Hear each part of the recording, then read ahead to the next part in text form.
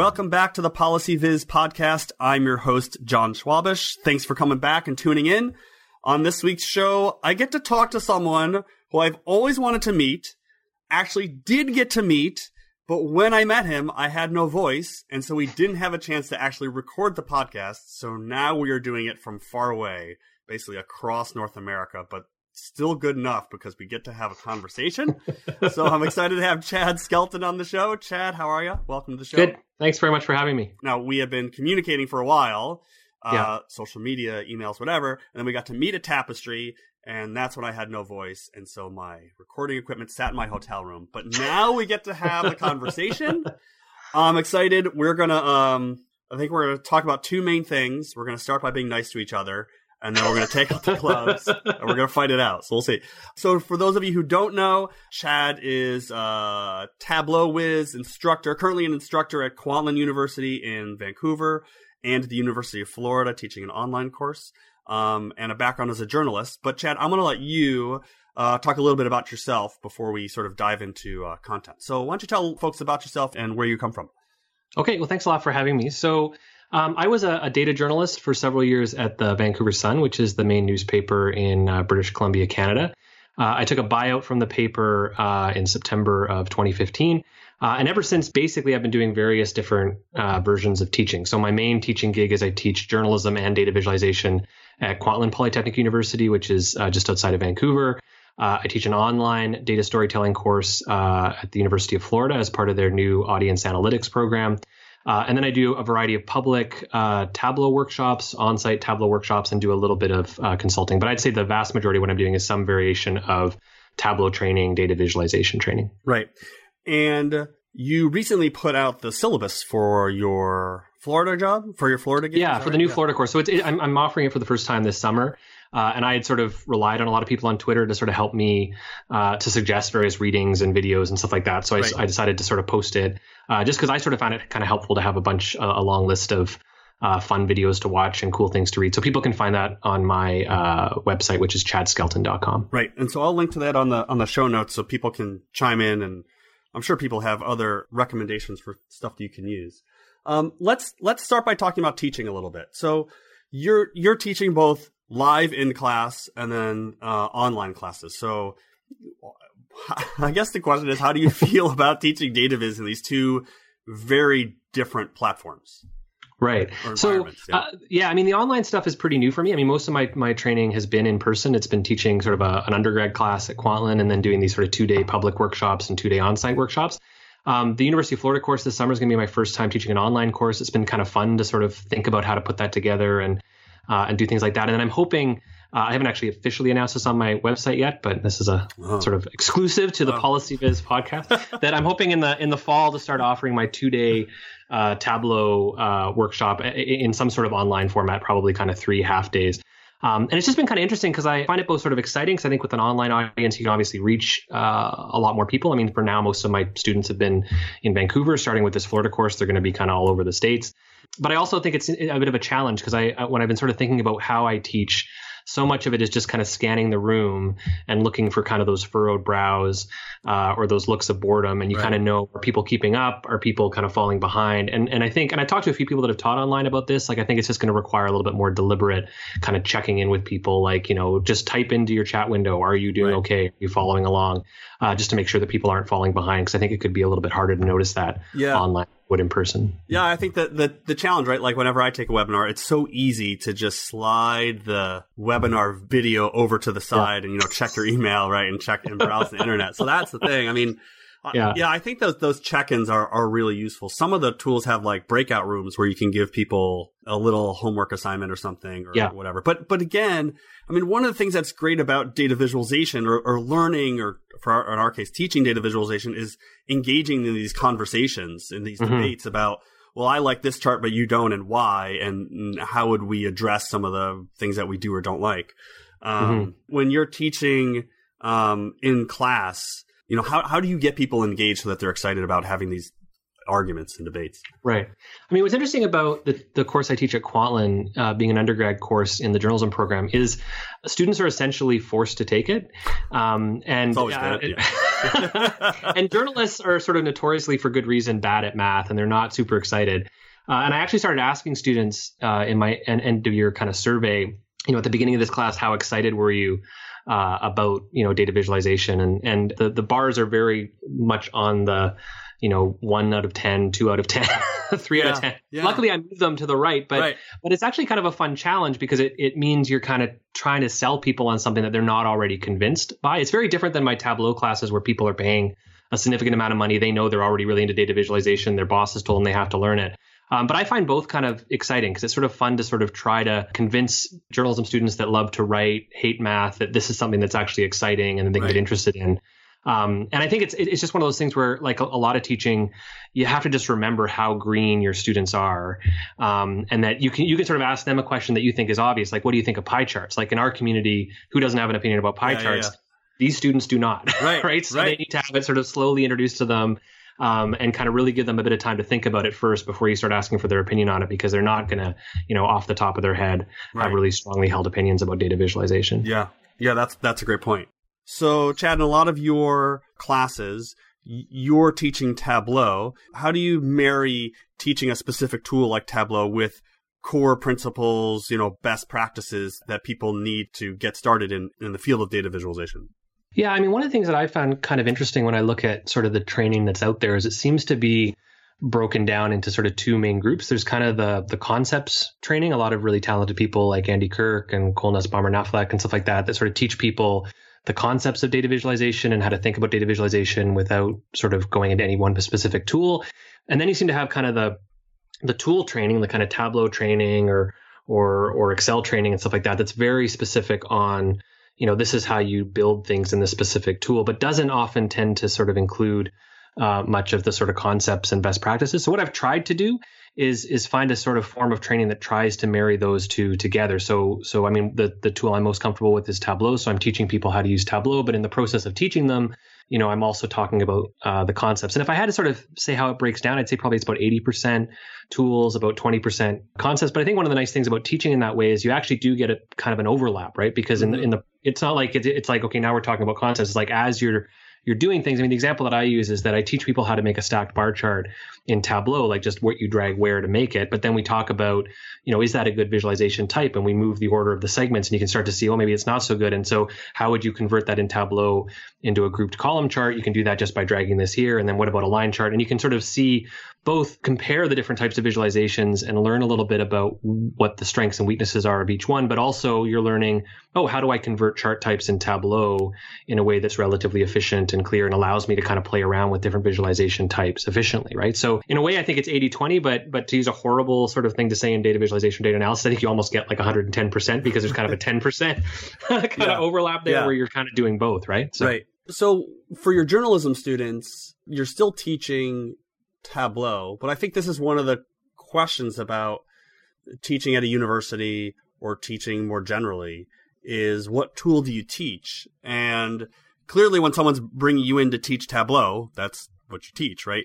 I find this challenging to say the least, right? So like when I teach at Georgetown in the business school, I tend to teach Tableau and Excel, but I wouldn't teach R. Not that I could teach R, but I don't teach R. Whereas if I were still teaching in a policy school, R would certainly be on the table and might be something I'd use the entire class, the entire way through. And I know, say at Alberto Cairo's department at Miami, they're teaching JavaScript and D3. So stepping away from a moment where you're you're a Tableau whiz, as you're asked questions about what tool should I use, how do you approach answering that question when people say, well, I can learn Tableau now in your class, but when I go and get a job or I go back to my other job, we don't have Tableau or we have just Excel. I mean, how do you marry all that together? Yeah.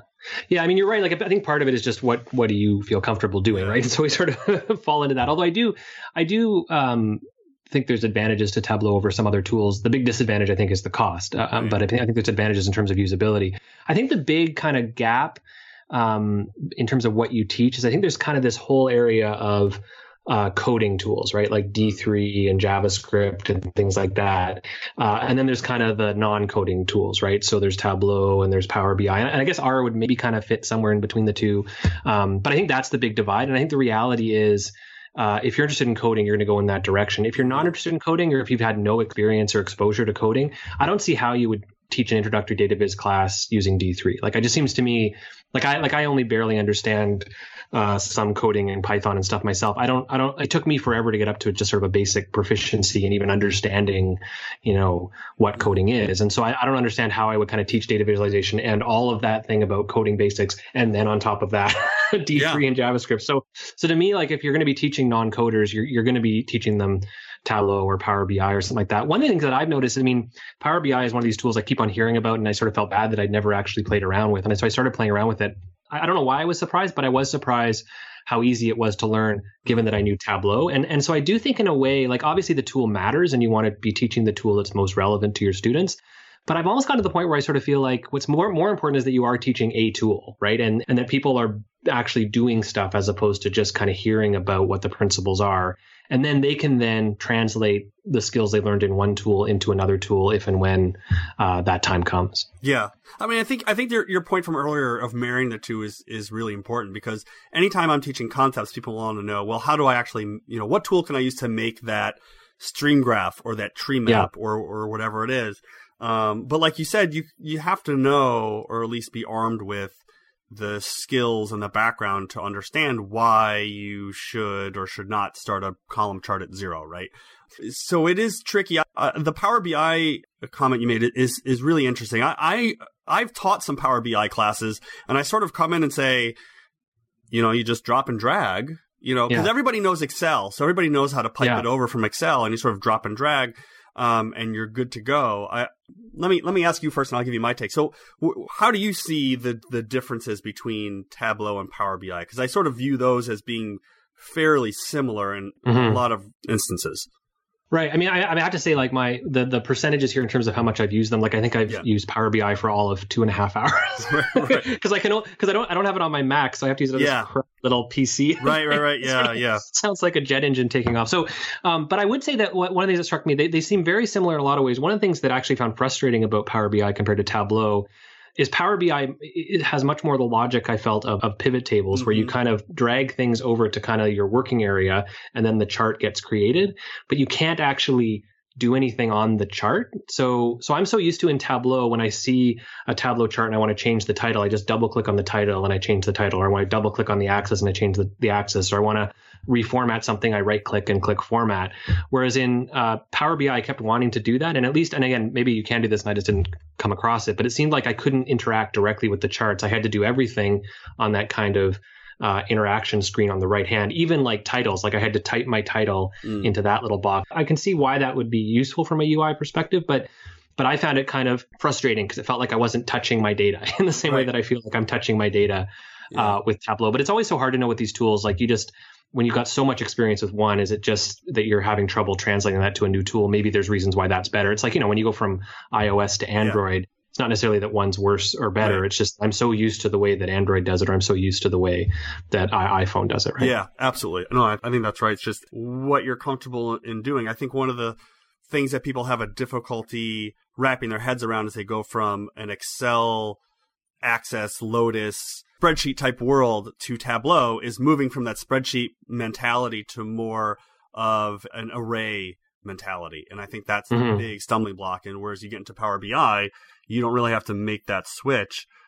But like you said, there are trade-offs to that in what you can do and what you can't do. Interesting. Well, good luck with the online classes. So I want to turn to our second topic where maybe we're going to fight a little bit. So as I tell my journalism students to leave the tough questions to the end. So if someone hangs up on you, you've got all the stuff from the first part. So as most listeners know, I just finished what I called my month of story, where I was talking to a lot of people about story. I wrote a whole bunch of posts about story, and I was sort of hoping to get into some fights, and you seem the only one willing to get in there and mix it up a little bit. So you wrote a really nice post on news stories. Let's start this conversation, I think, by having you sort of describe your take on, your approach to news stories and how it maybe differed from what I was talking about. So I think to keep it nice, we'll start on the part that we agree on, I think, which I think is that I agree with you that for the most part, with some exceptions, thinking about stories like literary stories, these sort of traditional fictional stories with kind of a character and a beginning and an end and a climax and all that kind of stuff is not actually a very effective or useful way to think about data. And that it can either just be frustrating because you're trying to fit your data analysis into this sort of structure that doesn't really fit. It can also, I think, be dangerous because it can lead you to sort of making facile conclusions that actually your data doesn't support. So what I was sort of making a case for in my blog post was, okay, I think there's another way to think about data storytelling here, which is not as a literary story, but as a news story. And why I think that's more useful is I think a lot of the conventions that journalists use in thinking about story are actually quite applicable to the world of data analysis. So in a news story, you're often thinking about the headline or the lead, like what's the main message here? What's the main takeaway? You're also thinking about kind of a hierarchy of information, like what's the most important thing here? What's the less important thing? And I'm going to structure my story in a way that does that. And you're also, frankly, thinking about efficiency in a way that you're not so much with literary storytelling, where it's sort of like people need this bit of information very quickly. How can I deliver it to them as quickly as possible? And I also just think fundamentally it's more helpful because in journalism, much like with data analysis, you're trying to inform people. You're trying to teach them something about what's going on. Whereas in literary storytelling, I mean, quite often it's fictional. It's made up. Nothing actually happened. You're trying to kind of entertain or engage your audience. And that's why that sort of structure of literary storytelling is more important. So I was really sort of making a case for why this is a more helpful way to think about data storytelling. I don't actually think it's the way most people do think about data storytelling, but I think data storytelling, I think you correctly identify, is this sort of thing that people say without really knowing what they mean. So I guess I'm sort of almost hoping that we can redirect that and say, okay, well, why don't we say it means this? Right. And this would be a helpful way to think about it, as opposed to, I feel like there are some people who are pushing things more in the literary storytelling. I mean, Cole Nussbaumer Knaflick, I love her book, and I actually am using her book as a textbook in my University of Florida course. The only chapter that I don't like is the one where she sort of puts this kind of literary storytelling architecture on things, because I don't think that's a particularly helpful way always. I mean, it is in some cases, but in most cases, I don't think it's a helpful way to think about data analysis. Right. So let me ask this. So as a journalist, when you're working as a journalist, when you hear the word story, how are you thinking about it? Are you thinking of it in that sort of inverted pyramid diagram that we all sort of know, in this sort of like inform the audience, or are you thinking of the sort of more traditional word story? From my perspective, here's what might be a divide, in that the sort of analyst type of people that I talk to and work with all the time, when they use the word story, they do think of it in that literary sense, about the climax, right? And about the driving to a conclusion, right? And I think perhaps that's just my own bias and perspective of working in that sort of social science field. And so I wonder, as a journalist, as you're learning and being educated in the journalism school and you're working in journalism, when you hear the word story, maybe you have a different perspective of what that word means to you. Is that fair? Is that right? I mean, it's hard to know what people think when they say story, right? And I'd almost like someone to do a survey, right? Because my sort of instinct on it is different than yours. I actually think that, which is actually sort of a point that I think you made early on in the blog post, I think people actually use story quite loosely or flippantly, right? Yeah. And I think they sort of use it in a way where they're kind of just, and you see this in other fields too, right? Like public relations or sales. Like, we got to tell a story about our product. Like, what's the story about our product? Like, I don't think they literally mean, where was it born and who did it fight with in the big climactic scene? They mean like, we're trying to communicate something, right? And I think when most people use story, that's what they mean, if they mean anything. And sometimes they don't mean anything. Is they mean something very kind of just very generic that like. And I think it's almost aspirational. Like, I want people to care about what I'm saying, right? Like, I want to engage people because they're sort of thinking about the stories that they hear, and I'd like my data to kind of tell a story, and so it engages people. And so I think actually they don't really think much more deeply than that. I think it can be helpful to think more deeply than that and maybe use this kind of news storytelling as an architecture of like, this is the way we can think about it, more so than the literary storytelling. I almost feel like one came before the other. I weirdly feel like this sort of data storytelling kind of shorthand, this term that we use, this phrase, has been around for a while. I mean, the Tapestry Conference was arguably kind of created as a data storytelling conference. Right. I feel like it's almost in just the last couple of years that people have started to become more literal about it and say like, oh, we mean a story with a beginning, middle, and end. I don't feel like that came first. In terms of journalism specifically, I think one of the nice things about story and how it can maybe be applied to data analysis and data visualization is it can mean many things. I mean, fundamentally, a story usually just means an article, right? Like it means something I wrote that is going to appear in the paper, it's going to appear on the website, or it's going to appear on the evening news. And that can be kind of a traditional narrative feature story that has a character and a climax, all that kind of stuff. It can be a short, brief thing that just includes some important information that people might want to know. It can be like an explainer, which I think is a particularly helpful way of thinking about it from data analysis, where you raise a question to your readers and then you attempt to answer that question. And so I think there's a lot more flexibility there. And I think the way in which it's maybe helpful, like, I mean, I think you could make the case, and I think you sort of made this case, that is this even a helpful way for us to think about data analysis? Yeah. Maybe we should think about something else. I think it is helpful simply for the fact that the term story makes you think about your audience. It makes you think about who are you telling your story to. And that alone, as basic as that is, I think is really useful, because I think so much of data, you can kind of get caught up in the process. Like, I am analyzing data and now I'm visualizing the data. And you see this in a lot of organizations where like people literally see their job is, my job is to make reports, as opposed to like, well, who are you making the reports for? And like, what's the goal that you're trying to achieve with those reports, right? And so it's very easy, I think, in the tools that we use and the data that we're working with, to think primarily about process. And so I think simply if talking about data storytelling does nothing else but to get you to sit back and think, well, how is the person that's going to see this chart, how are they going to interpret it? How can I make it engaging for them? It's useful. And then I do think that there's ways in which a news storytelling approach is maybe more relevant and more helpful for people to think more deeply about it than a literary storytelling approach.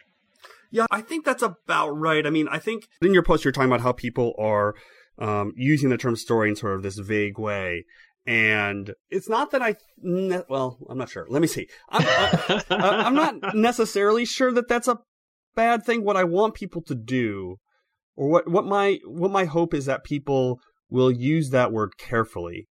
And so maybe I am against the vagueness in some way. I'm not against the inspirational, but when someone says, I have state level data and I want to make a map because the story is that California is high in this metric, I don't want people to say that that's a story, right? Right. And I want them then to stop, and I want there to be another moment where they say, okay, so I don't really mean a story. I just want to show this insight of this point. If I want to tell a story, then I need to do this other thing. And so maybe being vague at the beginning is okay, but then I'm hoping people will hone in, right? So, yeah, I'm not sure whether the being vague is a good or a bad thing necessarily, but I think my whole point of the whole month was really hopefully to get more people thinking about their use of that term, right? Well, I guess what I would say is that, and I think I tried to make this point in the blog post, the problem I think you and I agree on is that being very specific and thinking about data storytelling as literary storytelling is not very effective in most cases, could be dangerous in some other cases. And so we don't want our field to go down this route where people are constantly thinking, oh, I have to tell a literary story, and what's my climax, and who's my character, because I think that's going to cause a lot of forms of data analysis and visualization to go off the rails. I guess what I was arguing is that the other problem you identified, which is that people are using this term flippantly or vaguely, in some ways gives me comfort that means the other problem isn't as bad. Because if everyone meant literary storytelling, I'd be much more worried, because I don't think that's very effective. The fact that people are kind of using it in this kind of vague way, I sort of feel like that actually gives us an opportunity to define it in more helpful ways, or to steer the conversation in more helpful ways. And I guess, I mean, in some ways, some of this is semantics, right? Like, what are we calling this thing? What are we calling this thing? I mean, and I'm kind of a bit of a fatalist, where I sort of feel like, like people don't like it when people use the word literally when they mean metaphorically, but they do. So it's too late. We can't get people to stop using the term data storytelling, right? Because it's done, right? Yeah, like and I think a lot of it is semantics. I mean, there are lots of definitions of what story is and what it means. And we could go look in the dictionary about, the word story. And there's just something about those definitions that didn't capture what the essence of what it means to tell a story or to hear a story. And so I tried to come up with my own definition of these two criteria of being, having emotion, having real emotion, and have a meaningful climax. And whether that helps people think about how they would present their data, I don't know if that helps or not, but it at least provides some concrete characteristics to that word. Right. that I think can help get people started in thinking about it. I do like this idea that having people who are working with data think aspirationally, because we know things like snowfall and the piece from the Tampa Bay Tribune that I'm forgetting the name of, the failure factories. Failure factories. Yeah. And the piece that the Washington Post, immigrants around the border, that I'm now forgetting the name of too. I mean, we know those are successful and lots of people read them and lots of people share them. And we know that happens because at their core, they are stories in this, I don't even know, like the traditional sense, right? Like it's a news story, but only insofar as that it's a news organization publishing it. Yeah. Right. But at its core, it is a story. And so I think that being an aspiration for people who are starting with a bar chart is inherently good. If we all knew how to marry data and photographs and traditional storytelling, I think we'd all be saturated, but we would be able to marry those things together and really drive our analysis to many more people and get them to care a lot more about them. Yeah, it's interesting. I mean, because in some ways, I think I'm actually more down on story than you are, because I sort of look at it and I think there are opportunities to tell these more epic kind of stories that have data at their core. But I guess I sort of wonder, like, in how many situations is that actually true? Is that actually the best route to go? I tend to think it's going to be a pretty small, like single digit percentages, right? And I use this sort of example. I would sometimes joke that in journalism, we have what I call anecdotitis, where it's basically like we always feel like there needs to be an anecdote. And so you'd be writing a data story and you feel like, okay, I need to have this character that's going to be sort of opening the story. And then I'll have my nut graph with the data in it, stuff like that. But I sort of compare it to, like, if you open up your smartphone and you're wanting to know the weather and you go to your weather app, and instead of just seeing the temperature and the forecast for that day, it started telling you a story, right? About some woman who woke up that morning and she's hoping to go golfing, but she can't go golfing if it's going to rain that day. And the clouds are coming in off the Pacific. Like, you'd be like, shut up. I just want the information. Right. Like, and so in a lot of these cases, I really feel like it's not helpful to think about things in terms of traditional literary stories. And the reason why stories are so pervasive in entertainment is because it's made up, right? Like, there's no information to impart. So the whole purpose of it is to kind of draw you into this fictional world and make you care about characters who are fictional. That's not the case with information, right? Whether it's news or whether it's data. Like, if you want to know if, bombs were just dropped on Syria, a simple one-line news alert from the New York Times might be the most effective way to tell you that information. And in a data analysis perspective, a simple, clear dashboard that lets you see at a moment, what sales are like in your organization may be the most effective way to present that. So I sort of feel like, yeah, there are places where we can tell these more epic stories, but I feel like it's a bit of a trap to sort of feel like every time I do a presentation, every time I do a data visualization, I need to tell a story and I need to kind of slowly build to a climax. Because I think in a lot of cases, that's not going to be the most effective way to inform your audience in the most effective and efficient way possible. Yeah, no, I totally agree with that. And I think I would extend it a little bit to even say that we often make interactive visualizations when really we don't always need an interactive. And, there's been a bunch of blog posts on that. That people are debating the sort of utility of interactivity. But you see a lot of people who are like, ooh, I'm going to make this interactive visualization where, hovering on the 275 lines, with 40 numbers on each line doesn't really give you anything except the opportunity to write down 9 million numbers, right? Which is not really helping you. Yeah. So yeah, I think there's a lot of places where maybe it's sort of the pull back a little bit, or I don't know, is it like data visualization retro, right? To go back to like, let's just make a bar chart and call it a day, right? And we don't need story, we don't need interactivity, we just need the simple bar chart. But maybe, I've seen that. Yeah. I've seen that in Tableau in particular. And it's interesting because a lot of the Tableau kind of example dashboards that they show you are an example of what I kind of jokingly call, show everything, filter everything by everything. It's this kind of barfing up of data with no kind of, to use a news term, an editorial judgment about this is what's important.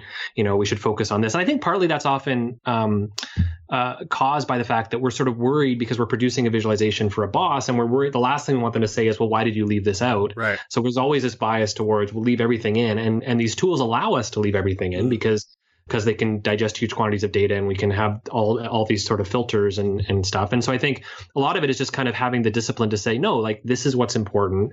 So either I'm not going to have any interactivity at all. I know that this one simple bar chart is what tells the story. And so I'm going to focus on that. Or I should have a limited amount of interactivity, but I'm only going to let people filter these 2 or 3 things because that's what's important. So again, I think it's this sort of, it's constantly thinking about who's the audience, what do they need, what's going to help them. And again, that's why I feel like if nothing else, thinking in terms of story gets us to sort of change our perspective a little bit, as opposed to kind of getting stuck in the numbers and just feeling like, well, I visualized the data, so I've done my job, but have you done it in a way that's effective and helpful to your audience? Yeah. Yeah. All right. Well, on that note, I don't think we fought enough, so I'll have to have. You're gonna have to. Yeah. You're gonna have to come back on, and we'll have to have another fight. But Chad, thanks so much for coming on the show. This has been a really fun conversation. Thanks a lot for having me. And thanks to everyone for tuning in. Chad and I talked about a lot today, and there'll be a long list of resources and sites for you to check out on the show notes page. So please do check that out. Thanks again for tuning into this week's episode. So until next time, this has been the Policy Viz podcast. Thanks so much for listening.